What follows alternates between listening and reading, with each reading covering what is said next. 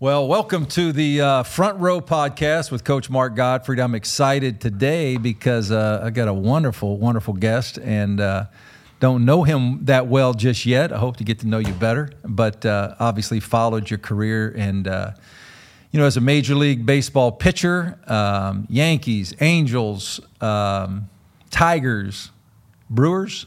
Yep. Brewers. Yep. Not the Tigers, White Sox. Yep, White Sox. We've had, I think, a couple stints with the White Sox and the Angels along the way. Mm-hmm.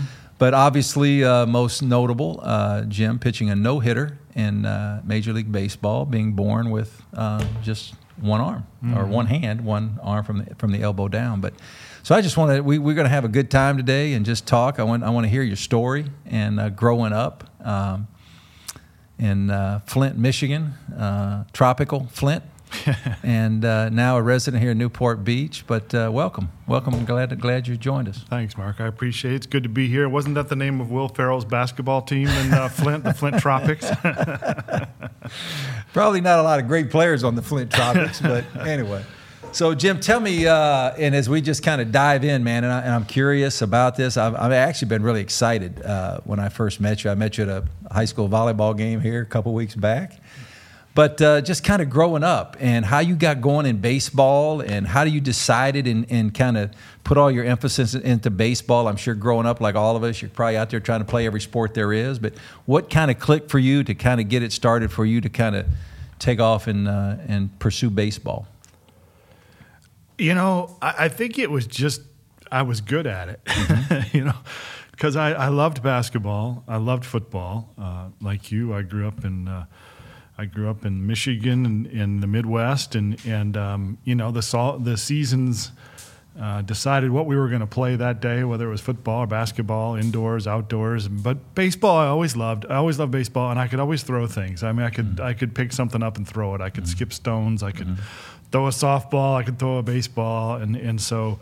I got on the mound, and something clicked. It just seemed very natural to me and exciting. So when you were young, Jim, and I guess I'm sure you do a lot of motivational speaking, and I would love to actually hear you speak and visit with you on that. But when you're young, and kids can be cruel, that's just part of life. And here you are, and from pretty much your elbow down on your right hand, your arm stops right here. Mm-hmm. Well, at what point for you when you're young do you start to realize and say, okay, I'm different than the other kids? The other kids, have two hands, mm-hmm. and here I am. And how does that, when you're a young person like that, play into your psyche as far as, okay, I want to play sports and be good, but maybe I don't have what some of the other kids have. Mm-hmm.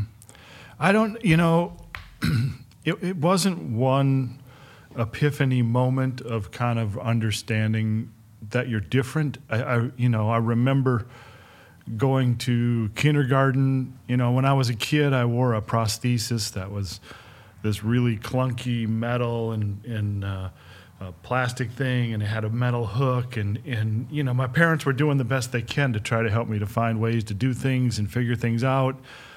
So they had me try out and wear this prosthetic, and I hated it. I didn't like it very much. I felt like it didn't help me do the things that I love to do, fool around and play at recess. And two, I felt like it brought about even more attention and sort of oddity. So, I know a lot of people use them and it works for them. But for me, walking into school and wearing that prosthesis and, it was the first time that I'd kind of been outside of my comfort zone. So, the early years of elementary school and middle school and all that, I remember some awkwardness. There was no doubt about that. Were kids, how were kids, classmates? I think kids can be cruel, sometimes not intentional, just kind of things they say or pick on, or, were kids towards you when you're young, and did any of that happen with you at times where that may have motivated you or maybe not, or made you kind of retreat a little bit? Or to just tell me about that a little bit when you were young. I think the effects of being different were subtle. They're more so than I think maybe people think. Mm-hmm. I didn't go home at night and say, I'm going to prove everybody wrong. I was determined, and I certainly was ambitious. And I worked hard, and I spent a lot of time alone working out my thoughts. And so if that part of it is, trying to prove yourself, that would for sure. But growing up, and I still get a lot of cards and letters from kids all over the country, parents, grandparents, doctors, asking for advice for kids in the similar condition as mine. And what I try to tell them is it's sort of a journey. It's a long road. You'll have these moments of real discomfort. It's there's times when you want to stick your hand in your pocket and you want to hide from it. There's times when you want to fight back. But little by little, as you get older and you grow up and you find the things that you love to do in life, those times spread out and they become less and less. And I do remember as I grew up finding that my hand, I thought about it less and less. And that was a real thought, too. It wasn't just, me not noticing it. It was just like, wow, it just really hasn't been a part of my life. It doesn't factor into my day-to-day existence anymore. So it takes time. It's not easy, but it gets better. And obviously, I know you're very kind of, just getting to know you, you seem very humble about everything and the accomplishments you made in your life. And I see so many young people. I have 5 children myself, and I'm engaged to a wonderful person who has 3 children. But sometimes I see young people, and it's the road gets hard, it's tough, and it's so easy to quit. I just think that's part of life. We've grown up, and you know people that had this great potential, and somehow they just never really accomplished the things they wanted to. Because when it got hard, they stop. They quit. I'm going to do something else. And it's a hard thing, but you, I think, and I'm sure for thousands and thousands and thousands of young people and older people too, have been an inspiration because you have been able to overcome something that a lot of people might not have been able to do. They might have said, you know what, I can't do this. I just need to do something that's, but you didn't do that. And where would that kind of come from with you? Do you think that's more innate? Your parents, coach, people around your community? Was there people that kind of maybe breathed some encouragement into you along the way? Absolutely. Yeah, absolutely. I was very fortunate, and I say this all the time. I grew up in the great town of Flint, Michigan, which I don't know if people might shake their heads and wonder what exactly I'm talking about there, but Flint's almost famous in its way for its toughness. A lot of great basketball players, as you know, recruiting and have made their mark at NCAA and NBA. But it was tough. No quarter was given on the playground in Flint, Michigan. And I wouldn't trade that for a second. I really wouldn't. And my dad embraced that. My dad was a 3-sport athlete in high school. But I have to tell you, I'm thankful for the toughness of Flint, Michigan. I'm thankful for the people, the incredible coaches and parents and mentors and friends. So many people along the way. And I had my moments of digging deep and refusing to quit. But I got pulled through a lot of doors. I had a lot of coaches who made that phone call, who took the time, who helped me to figure something out, who put me on teams that I didn't think I belonged on. So it wasn't, my story wasn't entirely about my own determination and my own resiliency. It was being surrounded by people who were creative and smart and tough and who wouldn't take no for an answer. And my life greatly benefited because of that.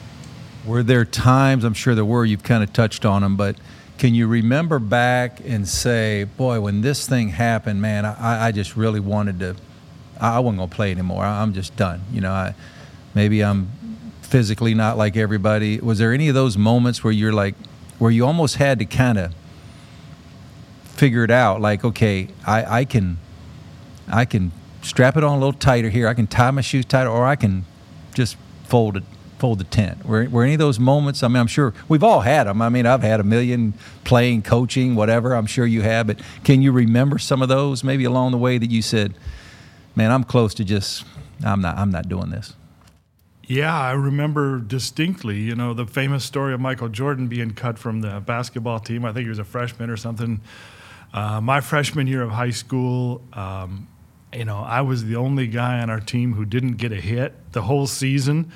And I fancied myself as a decent hitter too. I mean, I wasn't just a pitcher. I thought I could hit, and didn't get a hit. I mean, I didn't even come close. I was, just not a contributor on that team. And maybe pitched a little bit, but not a lot. And the following year as a sophomore, and we all have these stories, but the head coach on the team brought me up to the varsity team. So I went from the freshman team to the varsity team, and I had real questions about whether I belonged with these juniors and seniors and guys who seemed a lot older and bigger and stronger. And he kind of took me aside and said, "Don't you think for a second that you're going down to JV or going anywhere else? You're going to play at varsity." The clouds opened, and all of a sudden I, pitched in a few games, had some success, maybe got a hit or two. But yeah, so, I mean, that seems like a small thing. But I was at a precipice. I really was. I think that it wasn't really all that much longer before I was pitching in college and then pitching in the major leagues. And I was very close to just saying, maybe sports is not for me. And as much as I loved them. It's interesting how we all my dad was a small college basketball coach, later became an athletic director at University of South Alabama, which, by the way, I'm going to jump around here for a second, but you got to hold on and follow me here. You had 2 hits in the big leagues, I think I read, off the same guy, John Lieber, who I know well. He played at South Alabama in Mobile, Alabama, where my family lives now. So I know John. That's fantastic.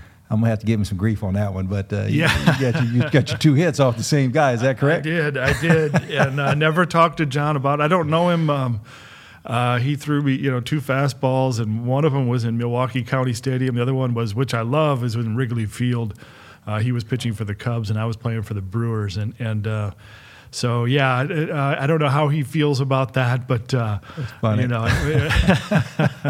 We have a shared history, I guess. You do. All right, so let's go back now. So you're young, and you love baseball. I'm a baseball guy, by the way. I'm a fanatic. I've always been a Dodger fan for as long as I can remember, and so I love baseball. But at some point here, you figured out how to, with your left hand, have the glove and the ball, and then, to form a way to still pitch with a glove and a ball. Tell me how that happened.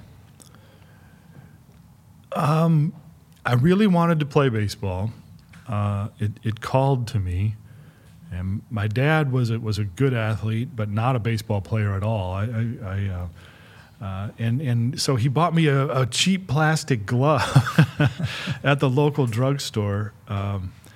And we went out in the front yard, and I remember just trying to figure out how to throw and catch with the same hand. And there was no model, there wasn't a YouTube video. There wasn't even YouTube, of course, but I'd never heard of anybody doing this, and there was no pictures to look at or a paradigm, and so it was all trial and error, and which I believe is so key.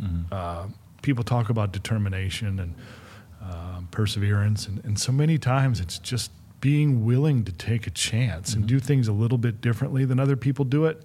And so we just set off on this journey of trying to figure out, I ended up twirling the glove towards my body and sort of wrapping my right arm around the glove and letting the ball fall out. When I first started, it was clumsy. It wasn't efficient. I couldn't even play Little League, the way I was doing it. But I just set to work at figuring out and throwing a ball against a wall and trying to figure out how I could get the glove on and off faster. I wasn't trying to prove myself. I just did it because I loved to do it. And it was something that was almost Zen-like in practice. I just kind of lost myself in this process until, made my way through high school. And by the time I got to the big leagues, I was pretty proficient at it. I really didn't see my fielding as anything different than anybody else's. High school quarterback, correct? I got that right? Yeah. So even as a quarterback, kind of the same thing. You have to learn a little bit, which obviously to take a snap and to make sure you've secured the ball, as you step back and either hand it off or throw it. And so was there a learning, I'm sure there was, like a learning, okay, how do I have to do that? What's the best way for me to do this to where I can still be good and do it correctly?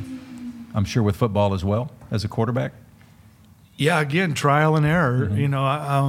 I've told this story a lot of times, but I was a skinny kid. I ran cross country. I did the things that kind of made sense besides baseball. And we had a good team. I went to Flint Central High School in Flint, Michigan, right in downtown Flint. It was a great mix of white kids and black kids, and the football team was, skewed a little bit more towards the black kids, but the head football coach invited me out to play on that team, and he said, "Hey, listen, we need a backup quarterback. We don't have anybody this year. And I hear you can throw a football fairly decent, and why don't you come out and throw?" And I said, "Well, guess what, Coach? I never played football before, and I don't know anything about your team, and I don't know anything about the pads and the helmet and all that." And I went down there. I walked into this different, culture. This different. Football is a different world than it is than any other sport. You have the motivation of it and the fire of it and the Friday night lights and. Those coaches, they all took time how to figure out how I could take that snap. And, honestly, it came really easy. I used my right forearm as a hand. I got down a little bit lower. I bent my right knee. I could make the handoff to the running back, just by holding the edge of the football. So, so many times we look at these, these challenges is so daunting. And oftentimes it's the smallest of adjustments that allow for these breakthroughs. Just holding the ball by the edge to make that handoff was the common sense way to do it, and it allowed me to play, high school football. So you probably had children. You have daughters that played in college, athletes, and I'm sure you've talked to thousands and thousands and hundreds of thousands of people, with the social media and all the things nowadays with everything, but. You got young people sometimes, which, it bothers me sometimes because I feel like we're in this era where kids are coddled so much. It bothers me. I coached, and, coaches love the toughness, and, you're just going to fight through, and you're going to be resilient. You got to have a great attitude. You got to figure it out. And I used to have a term called GID, get it done. Just bottom line, it's a GID. And we're at a point in the game right now, this is a GID, fellas. We got to get it done. Whether it's a defensive stop or making a play or executing or whatever it may be. That's part of it. But I kind of feel like we're in this era where there's young people that, I hate saying it because they're still wonderful. Young people are amazing. They always are and will be. But sometimes I don't know if we're missing some of that toughness now that maybe we had, or you got in Flint, Michigan, and you grew up and you go out to the playground and play. And, sissies go home, you're going to play and you got to be good. And do you see that a little bit? Do you agree? Or is that something you might say, kids are kids, the same as they used to be? Or do you think we're in an era where there's a little bit too much of coddling people, knowing what you've gone through and the obstacles you've overcome? Yeah, I do. I guess you and I are of the same generation and kind of look at things, But damn, I know it's hard as a parent. I think we could sit here and all agree and have a beer or a cup of coffee and say, "Yep, adversity is good for kids," and going through a rough patch is good for kids, and we'd all agree on that. We all agree on that, But yet, that adversity comes creeping in, and it's really hard not to be there. When you have the time and you have the resources to be able to help your kids out. It's really hard to take that step back. And I think that's the part of it that parents, awareness is just so important in life, in my opinion. Being able to be a little bit removed from the situation you find yourself in and have recognition, because so oftentimes we just react. We react. We don't want to see our kids go through pain. We don't want to see our kids be uncomfortable. And that's where resiliency comes from, those times and those situations. And as hard as it is to watch them go through that and face real consequences that are not going to be easy to get through, I get it. As a parent, I totally get it. I admire the parents who have the awareness and the understanding of life to be able to allow their kids to experience difficulty. Yeah. So now you've had a great high school career. You go off, and now you're going to Michigan. Go Big Blue. So you're all fired up from Flint. You're heading to Ann Arbor, and you're going to pitch. Did you think about going anywhere else, or was it just Michigan? I'm going to. If they offer me, I'm going. Was that the way it was? It was. Yeah, I was. I'll date myself here. I was a huge Rick Leach fan. Rick Leach was a quarterback at the University of Michigan. Oh, yeah. He came from Flint Southwestern. He was a 3-sport all-state player. He played 4 years at Michigan, and he was my hero. He was somebody I looked to, and so. I used to draw pictures of him when I was a kid. And so when Michigan offered me, that was my dream. I wanted to play there. I was drafted by the Blue Jays out of high school.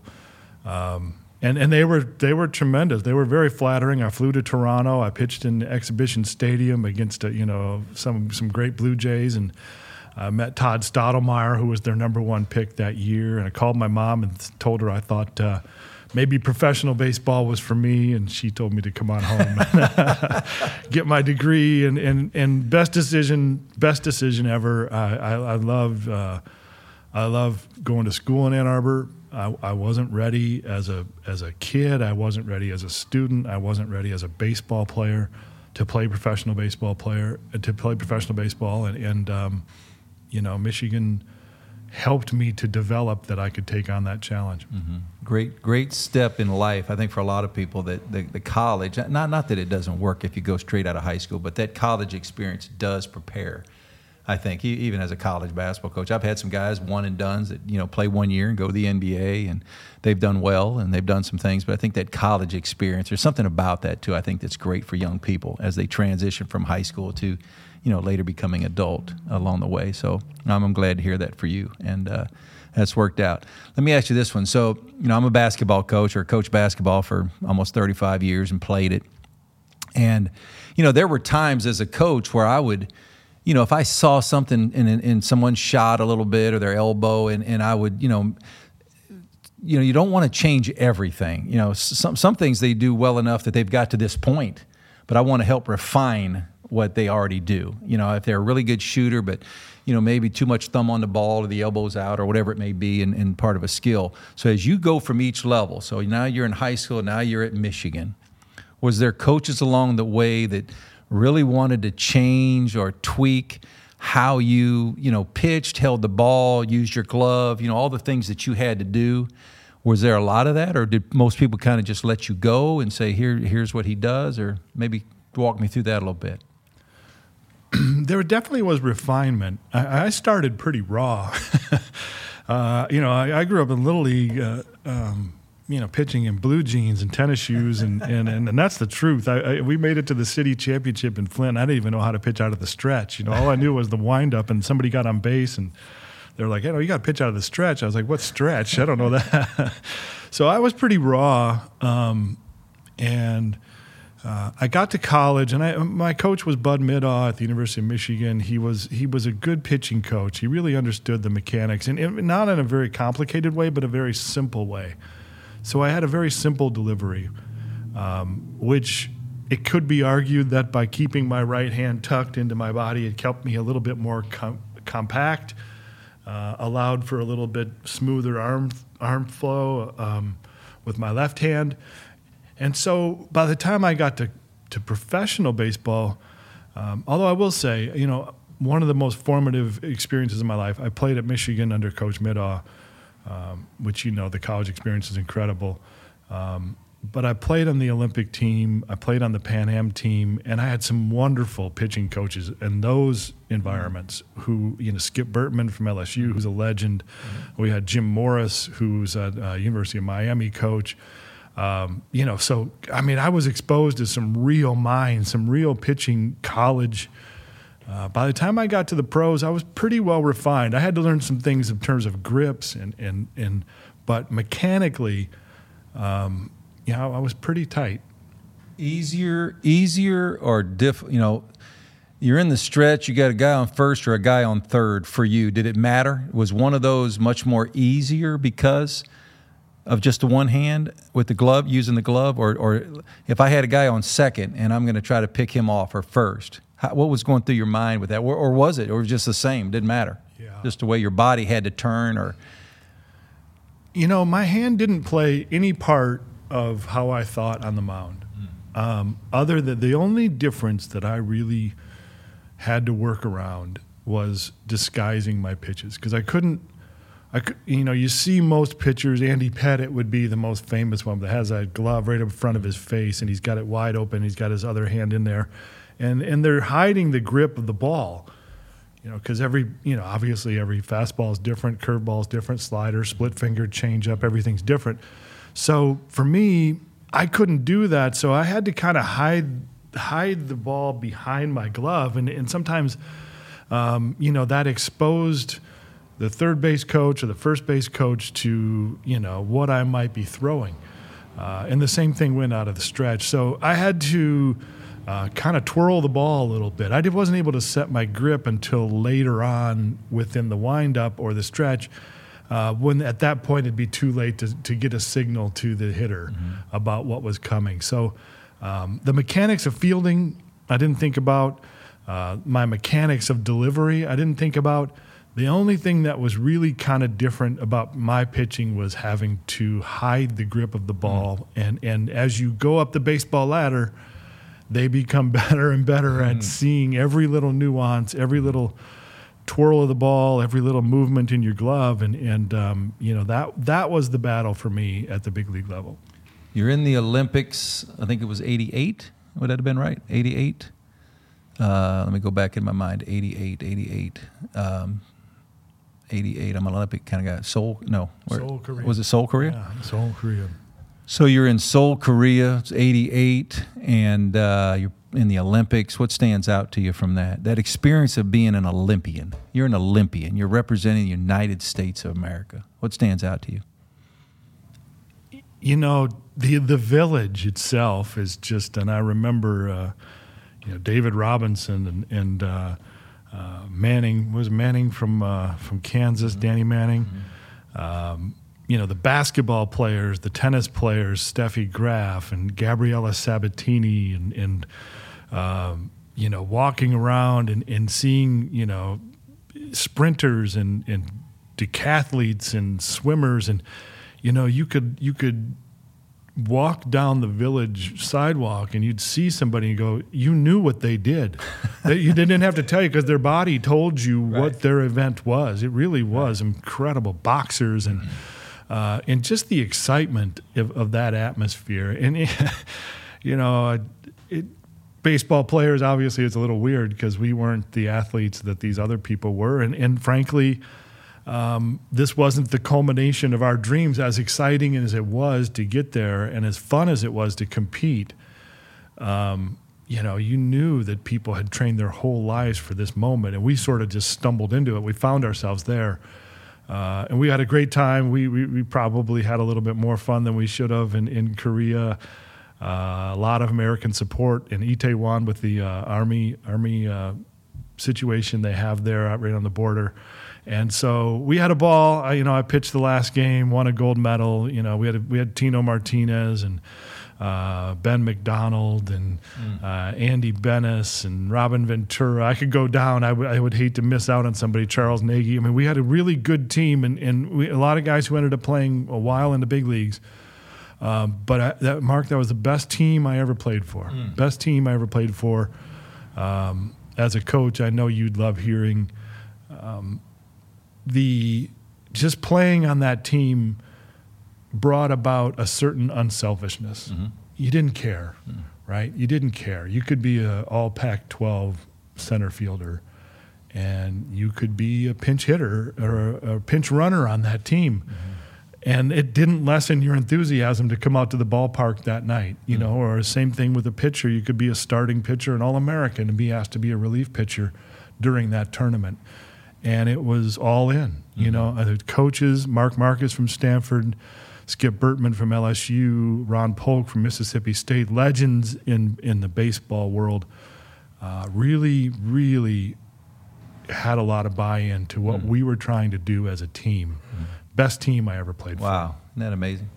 So I was an assistant coach on a Pan Am team, and I think it was 2000. I got to go with my memory, but Jay Wright, who coached 2 national championships at Villanova, was the head coach. I was one of the assistants, and I remember we went to Rio de Janeiro, and I just remember like when I got the big bag and I had all my gear, and I have the shirts and the T-shirts and all that, and everything was USA.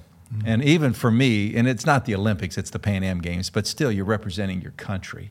Like for me, I just remember like opening the bag up, and here I am, an adult. I'm a grown up, and I'm going through the bag, and I'm just, man, I'm giddy. Like, okay, I got my shorts, my everything says USA, and then I'm realizing, you're representing your country. We're playing against Argentina and Brazil, and all the countries there in basketball.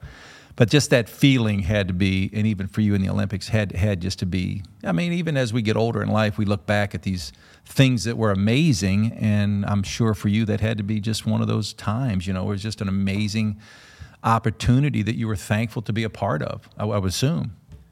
No, it was I'm so thankful you have to be born at the right time, for it to work out that you're a certain age, particularly when it's an amateur sport and at college is important.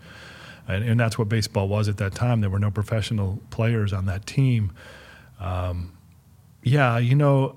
won a gold medal. I was out there for the final out and celebrating with my teammates, at the bottom of that pile. 25 guys, that I really came to love, and they're all piled on top of you. Your face is in the mud, and just screaming, literally screaming, how happy you were, I guarantee there's nothing like winning an individual gold medal. If you win a race or whatever you do. But sharing it with 25 other guys, and flying home. I'll never forget flying home on that plane, and we all went our separate ways. Some went on to major league careers, others didn't. But I don't think any of us knew at that moment how rare that experience could be. Right. How few teams, and there's a lot of teams in life. You can create that. You can try. Mm-hmm. And it was very rare, very rare. I coached at UCLA, and we won a national championship. And at the time, 1995, and it's an amazing thing. And we're all just, hugging and celebrating. And, you understand it's a huge deal. You win a national championship, and it's at UCLA. 3 nights later, we're on the David Letterman show. Then we're on a parade at Disneyland, all the things going on. But what I learned was later in life, as we all got older, and those players and everybody got older, there was this bond that it's different than all the other teams. Not that the other teams weren't great and special, and you had wonderful people, but reaching an accomplishment like that, we had a Zoom call right at the beginning of the COVID period, and every player, every coach, every manager, everybody got on this call, and this was how many years later. And there was a bond there, probably like your group of Olympian baseball players. There's just, you can call one of those guys or bump into them or see them somewhere. There's just a different type bond, I would imagine, because I know it's that way for me, being a part of a team that wins the national championship. And the other players were wonderful, but that group, it becomes different. Yeah, there's a pride there, isn't there? There's no question about it. And I've been thinking a lot about this lately. I'm lucky enough to speak about, adversity and perseverance, sticking with it, obstacles, challenges. I don't think we can underrate the challenge of being on the verge of something really, really exciting, really fun, something that you really want badly. Hopefulness, a lot of things can creep in, anxiety, just managing your emotions, and to be able to climb that mountain, to be able to take that step is every bit as rewarding and every bit as it engenders as much pride as it does battling, overcoming some difficulty, and so I've been thinking a lot about how similar the mindset has to be in both good times and bad times. Mm-hmm. And I think, great teams share that, having done that together. Yeah, and it's special, and it never changes. Was there a point, Jim, at any point when you were maybe, middle school, high school, college, where you actually said to yourself, I think I'm good enough to be a big league pitcher. I can do this. I'm going to be good enough. I'm going to get there. Was there a time when that happened where, man, it kind of, you could feel it, like, okay, I can sense it. This is going to happen for me. Or were you one of those guys just, I don't know, talk to me about that. When you, I think it's sometimes, especially with athletes, there's that point where you get to a place where you think, I kind of climbed a mountain here. I'm kind of over it, and I can see now where I'm going to go, and I think I'm good enough. I'm good enough to be a pro and to be a good pro. Did that happen for you? The USA teams were a big boost for me in terms of belief of what I could do. Playing at Michigan, great baseball, incredible baseball, Big Ten baseball, a lot of guys. Barry Larkin would have been a senior when I was a freshman there. Went immediately pretty much to the Cincinnati Reds and Hall of Fame career. A lot of great baseball players in the Big Ten, but you'd be lying if you weren't looking at the Pac-12 and in the SEC and the different places around the country and wondering how you stack up against these great players. Right. And to come, the USA teams that I played on were entirely made up of collegiate players. My sophomore year, I played on the Pan Am team with some guys who were drafted in the first round. My second year with the Olympics, I was right there with, the Ben McDonalds and Andy Bennis's and Charles Nagy's of the world. And that was the first time it sort of hit me like, oh, well, these guys are getting drafted. They're going to be in the first round, and that was the first time I started to believe that, I could match up with the best amateur players. I didn't know about professional, but for me, Mark, it was all about opportunity. I just wanted the chance, get my foot in the door and let the chips fall where they may after that. But that's when I knew I was going to get the chance. And that's all I wanted. As you became a pro, Jim, and I'm trying to put myself into your shoes a little bit, and here you are. You've got a left hand. You're a really good pitcher. You've done well in college.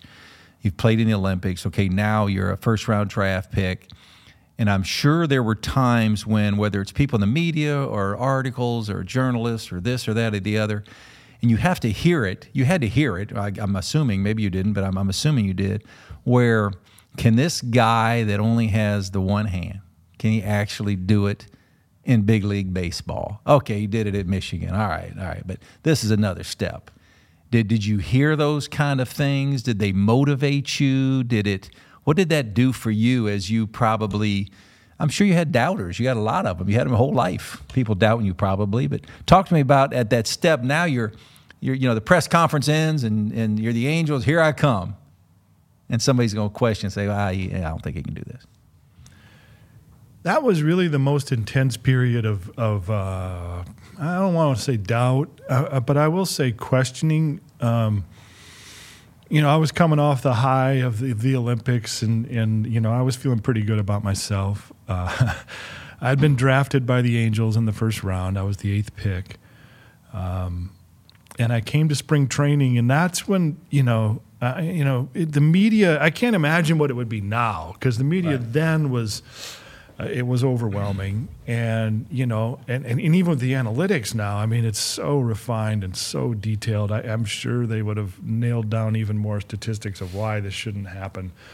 But it was the first time I sort of read and heard things that were doubt, that were, can you do a rundown? Can you, some of the most weird, unimaginable hypotheticals on a baseball field were like, well, can he do this or can he do that? But again, and my story is one of just incredible support, incredible encouragement for every person who doubted. I was invited to big league spring training. I met a man named Marcel Latchman, who was my pitching coach and a wonderful human being. And we just set about figuring it out. We worked on disguising the pitches. We worked on fielding a bunt down the third base line and some of those things that might, it's a fast game. The big leagues, and you would know this, and you go from college and then, you go to minor leagues, A ball's a little faster and double A's a little faster and triple A's a little faster, but it's still not the big leagues. Right. Everything, the biggest difference is speed and how quickly and decisively you have to do things. And so, we set about trying to figure that out. And so, without getting too deep into it, so you got some people probably questioning you. You're young. You're a first rounder. You're excited, but like everybody, you're probably nervous. Okay, I'm gonna do this. You're anxious, and but then these comments or media or somebody or somehow it forces you to have a little bit of doubt. And where did you go? Like, who did you go to? Did you have a person? You mentioned a coach. I don't know, maybe if your parents at that time were, I don't know, maybe your girlfriend or wife. I don't know if you were married at the time, but like where? Because I think sometimes people need that. They need somebody just to talk to say, I'm just struggling here, and I'm going to get through it. But did you have people like that? Where did you go to for that when you had those moments? Yeah, I at several different levels. It happened so quickly for me. I was 21 years old. I went to spring training after the Olympics, and I made the team. So I was kind of thrust into this world that I wasn't expecting. I thought I was going to go to Double-A. We had an opening in the rotation, and so I ended up here in Anaheim. And I couldn't believe it. I was pinching myself. So the fact that it just happened so fast was jarring. But initially, it was teammates. It really was. We had a veteran team that year, and got Chuck Finley here in Newport Beach. He invited me to live with him and Wow. took me under his wing. And he had a couple years in the big leagues. A guy named Kirk McCaskill was pitching. Took me under his wing. Burt Blyleven, the Hall of Famer. Bobby McClure, Lance Parrish, Wally Joyner. I could go down the whole list of people on that team, and they'd all 5-6 years in the big leagues at the least. And they embraced me. I didn't pay for a dinner that whole rookie year. I sat up in a lot of hotel rooms drinking beers, talking pitching. And then, some other people along the way in my big league career, I worked with some, and I'm proud of this, I worked with some mental coaches. Ken Ravisa, who's a legendary baseball mental guy, here in California. I worked with Harvey Dorfman, who was one of my heroes in life, who was working with the Oakland A's. And so I read a lot of books. I learned a lot. I had great mentorship. I was very, very lucky. When you go out onto the mound for your first, you're walking from the dugout across the line. You're heading to the mound. It's not spring training. It's the real deal. And you're playing for the Angels, and you're 21. The time, and you're walking out there, and what's your gut doing at this point? It was a blur, I swear. I would love to tell you, boy, I was just locked in. I was so poised. I was ready to go. I was a blur. The moment overtook me a little bit, looking back on it, because I know I can't remember anything about it. I remember pitching against the Seattle Mariners. I remember pitching against Mark Langston, who was one of the top left-handers in the game. And a guy who I emulated growing up, and now is a great friend. We ended up being teammates here with the Angels for a long time. And no, I can't tell you anything about that first game. I know, and my parents were there. I know that, and some other people. But that we might as well not even talk about. I can't even tell you anything halfway true. Who was a guy or two when you pitched that when they came to the plate? And I know you're confident, and all athletes are. You're I'm gonna strike this dude out. I'm gonna get that dude out. I'm getting him out. But who was that one or two or three guys you said, whew, I got my hands full right here with this one? Yeah. Who was that?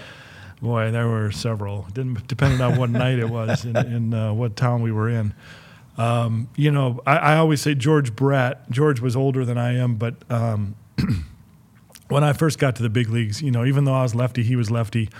I couldn't get George Brett out. I mean, I could not get him out, and I didn't know how to because I was limited as a young pitcher. You know, I didn't change speeds well, particularly to a left-hander, and so he wasn't the guy that you could pitch inside or outside. He could hit either of those. You had to move him back and forth a little bit, and so yeah, he wore me out. I couldn't get him out to save my life. Mark McGwire, I think, hit more home runs off me than anybody else. Those Oakland A teams were just insane. The Mariners teams, Edgar Martinez. Yeah, I mean, there's teams as much as people. That are you're up against it. How was the New York media? You get traded to New York. I've said to everybody that I've ever known in life, and I've been in sports my whole life, I don't think there's anywhere like New York when it comes to the media. I think they're probably the hardest, toughest. Could be cruel at times. And here you come to New York. Now you're with the Yankees. You've established yourself, as a professional player. But you still have you're going to pitch with glove on, ball in one hand. You're going to pitch it and put the glove under your arm. And how was the New York media towards you? Was it all about just, we'll see if he can win here, or how do you think they were? The New York media was exceedingly fair to me. And I say that because, I didn't pitch to expectations there. I was traded from here. It was a big trade. The Angels got J.T. Snow and a couple other good players, and I went to New York with some expectations of being a frontline starting pitcher, and I didn't really live up to that billing, to be honest. I had some good times in New York, and I'm forever thankful to have pitched there. But the funny thing happened, they didn't treat me with kid gloves. For a long time, the media had always been, fairly complimentary to me. And here in Anaheim, they were, it's different. It was different then. It was not as many people covering the team and not nearly as aggressive. But the the Yankee media treated me as a pitcher. And that's the lesson I learned in New York City, that they didn't care. They didn't care about my hand. They didn't care how I pitched. They wanted to know how well I was going to pitch, and they held me to task. And when I didn't perform the way that they thought I should be performing, they didn't hold back, and it hurt. I didn't like the evaluation. I didn't like some of the answers that they were coming up with, but I had to tell myself that I had arrived at a place where I always wanted to be. I was being judged for who I was as a pitcher rather than a human interest story, and so fair. Long story, the New York media treated me incredibly fair, and it made me confront who I was in a lot of different ways. Wow. You're pitching for the Yankees, and you have the night you have a no-hitter, okay? So and I've always asked this to any pitcher that's pitched a no-hitter because, again, I'm a baseball nut. I love baseball. And in every game I watch, I can watch Clayton Kershaw, and he goes first inning, no-hit, second inning, no-hit. I'm already thinking about no-hitter. Okay, he's going to get to a no-hitter. Somehow he's going to find a way to get there. But here you are, you're first inning, second inning, third inning, and now you're starting to get deeper into the game. You're getting deeper into the game. You're coming to the dugout. And at this point, it has nothing to do with the fact that you have one hand. You're pitching a no-hitter. And first of all, what's going through your mind in those 5th, 6th, 7th, 8th innings? What's happening with you here? Yeah, it's so exciting. Just thrilling. If you can imagine your heart racing and you've been in those situations, and it dragging out, it's being a prolonged anticipation. And I had a great catcher that day, a guy named Matt Noakes. Matt was, I wouldn't say he was our backup catcher, but he wasn't our primary catcher. And he was just so enthusiastic. You know, the smile on his face, you could see it behind the mask and the fist pump, and to see how into it he was. You know, it's a weird thing because everybody knows what's going on, but there's no acknowledgement of what's going on, and we all know that. We're not going to talk about it. Yeah, your teammates aren't talking to you. It's a very lonely journey, those last 3 innings or so. But you know, and everybody knows, and the fans know, and the team, the Cleveland Indians, that team came against. They were a good team. They had Albert Bell and Manny Ramirez and Jim Thome, Kenny Lofton. You know, it's just this expectation in the stands, people pounding on the dugout, you know, jumping up and down, banging the seats, just their excitement over that moment. You know, it just you absorb it, you feel it, and you know that last out is like an explosion of emotion and just like whoa, disbelief, you know, and it hits you, and it's just incredible. I think no-hitters are amazing, but I would have to guess a little bit that a no-hitter with that logo right here of New York, I don't know, maybe I'm just saying that, but to me that would even feel just a little more different because it is New York. It is the Yankees. It's probably the most, me and my buddies argue all the time, the most iconic logos there are in sports, in the world. And you could build an argument that that's the most iconic logo, the New York Yankees. And here you are on the mound.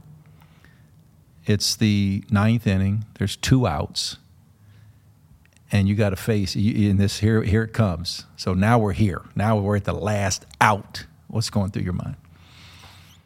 Matty Noakes, you know, the catcher, you see that smile, and I see him back there. And we had talked a lot about, gosh, go on and on. But, you know, so much of performance and execution is about trust and belief, and particularly pitching. You know, you have to trust, you have to believe. If you hold back at all, you know, you lose a lot of life on the whatever pitch you're throwing.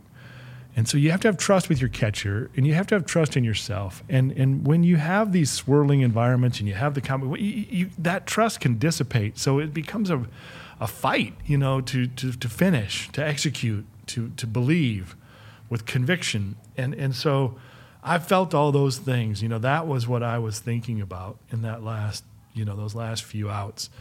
But yeah, I mean, I will agree with you that I hated the Yankees. I grew up a Tigers fan. You know, when I got traded to the Yankees, I looked down at those pinstripes and it felt like the weirdest outfit I've ever. I said, I don't know if I can do this. You know, but it is magnified. It's intense. There's a connection, not only with the uniform, but with the stadium, with the city, and you know, getting that last out in Yankee Stadium. Has allowed me a connection to that organization and to that city. And I've always loved New York City. Mm-hmm. The people have treated me so well, and I cherish that. I really do. I walk down the street in New York and people remember the date, you know, and to this day, you know, Jimmy, you know, Janet. So, isn't that great? Whether you love the Yankees or you hate them, it is different. No question. So now the game ends, exhilaration. It's, you know, when you stand in that moment, you know, and us in sports, we've had moments, you know, maybe not like that, but, you know, there's been some amazing moments. And you never have looked at yourself as a guy that, you know, okay, I have one hand and you just pitched. You know, at some point you just pitching. I'm pitching now. That doesn't. But it becomes the story, you know. There's been other guys that have pitched no-hitters, but nobody that's ever pitched in Major League Baseball that's thrown a no-hitter that you have to have the glove and the ball in the same hand before you pitch it. And now that becomes the story. How was that to kind of, because I'm sure people, they're not trying to be insensitive, but it's a story. It is. It's just, here's a guy that's just done something that probably nobody ever thought would ever happen, ever, in the big leagues. And you did it. What's going through your mind there? You know, Mark, it was, it didn't really hit me so much at the time because I love my teammates. I love Donnie Mattingly and Wade Boggs and Bernie Williams and Paul O'Neill, and, you know, I was just so happy to share that moment with them and to share it with my wife. And that night in Manhattan, walking around, signing autographs, and, one night, the king of New York. It was crazy. It was absolutely nuts. But you're right. The next morning, I woke up with a decent hangover, a decent headache. I drank entirely too much champagne that night. And I came to the ballpark, and, there was a throng of media. There was a camera crews everywhere. And I got the sense that, this, it was a little different. It was, and I got to my locker, and there was, people had flown in, big-time reporters had flown in from around the country to write these pieces. And so I guess the answer to your question, not to be too long-winded, I love that game for those reasons. And, my hand is something that I had an interesting relationship, or have had an interesting relationship. There's times I hated it. There's times I loved it. There's times I was proud of it. There's times I hid my hand in my pocket, right? And my point playing, and I tried to be consistent with this because it was true. I wanted to be good, like you said. Yes, it's fantastic to play. I didn't want the message from my career to be just participation, just being there. I felt if you could play and succeed and do well, then that's an even better story. That's even more of a connection. And that's exactly what that no-hitter did. And hey, I walked a few guys that day. There was some hard hit balls. It wasn't a perfect game. Right. But it was a no-hitter. And I know deep in my heart how many people like me, how many parents with kids like me have connected with that, saying, if that could happen, what else could happen? You know what I mean? So, yes, it's one game, but there's a story there, there's a connection there that it makes a lot of my career, very, very special, I think, to people out there, and that means a lot to me. Well, because so many people, as you know, people struggle with all kind of things in life, and to see somebody that's overcome something and reach that level, it's inspirational. It is to people, and you're a credit to that. And the way you handle it too, Jim, the way you're humble and all the things you do, it's really, it just comes right out. First time I met you a few weeks ago, you could tell right off the bat, this is not a guy that's just caught up in himself, but you have overcome something and achieved a tremendous amount, and so it's an amazing thing. And so, Jim, one thing I always ask people of, and again, I mentioned earlier, I have 5 children, and you have 2 daughters, correct, that played college sports, playing, and they've excelled, and they've played really well, and maybe you have already done this, but I always ask this question, and it's always, I get interesting answers. But if I could gift my children, if I could gift them, breathe into them certain characteristics, if I could say, man, I just want you to have this, whatever that may be, and some people they have all kind of answers. But I look at my children, and sometimes as a parent you say, boy, I did a pretty good job, and then sometimes you go, oh boy, I didn't do a very good job. It's just the way being a parent is. But if I can gift characteristics into my kids, what would those be for you? And maybe you have done that. Maybe they do have the characteristic that you were just wanting them to have. But as a father, what would those couple, 1 or 2 or 3 things, or how many ever, what would those be that you said, man, I just want to gift this to you. I want you to have this characteristic. What would they be? Sure. What a great question, Mark. I mean, I heard Coach Karai one time, the great volleyball player and coach, he asked his children, what do you think I reserve my greatest praise for? And they said something entirely different than what he thought he praised them for, right? And so I thought that was a really insightful way to look at that. There's 3 things that I believe, creativity. And by that, I mean being willing to do things differently, being able to shake it up a little bit. And, that you can do things differently and still do them just as well. And that takes into the idea that there's some trial and error, right? That you're going to fall, you're going to fail. Can you get back up? Can you stick to that problem, until it's solved? I like to have my girls believe that, that if they stick to it, they're going to find an answer, and that was the story of my childhood in a lot of ways. I want them to be accountable to all that they've been given in talent and opportunity, in the moment, in what's in front of them, hold themselves to that standard, because they've been fortunate, they've been lucky. A lot of good things have come their way, and it's their responsibility to live up to that. Most of all, though, there's a great quote, and I don't know who said it. Nothing great in this world has ever been done without enthusiasm. And I want them to be enthusiastic. Find what you love.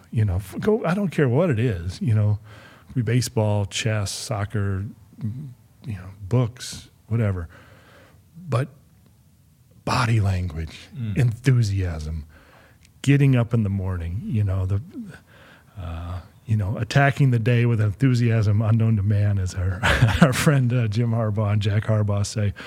But I think that enthusiasm can carry you an awful long way in life, and so those things, creativity, accountability, and enthusiasm. Wow, phenomenal! It's a wonderful answer, and Jim, I just want to thank you for coming today. And I've said to you before, and I've said all the time, I'm having a ball. But and the reason is I get to know guys like yourself and people that have achieved a high level of success. You've done it with humility. You've done it with great class.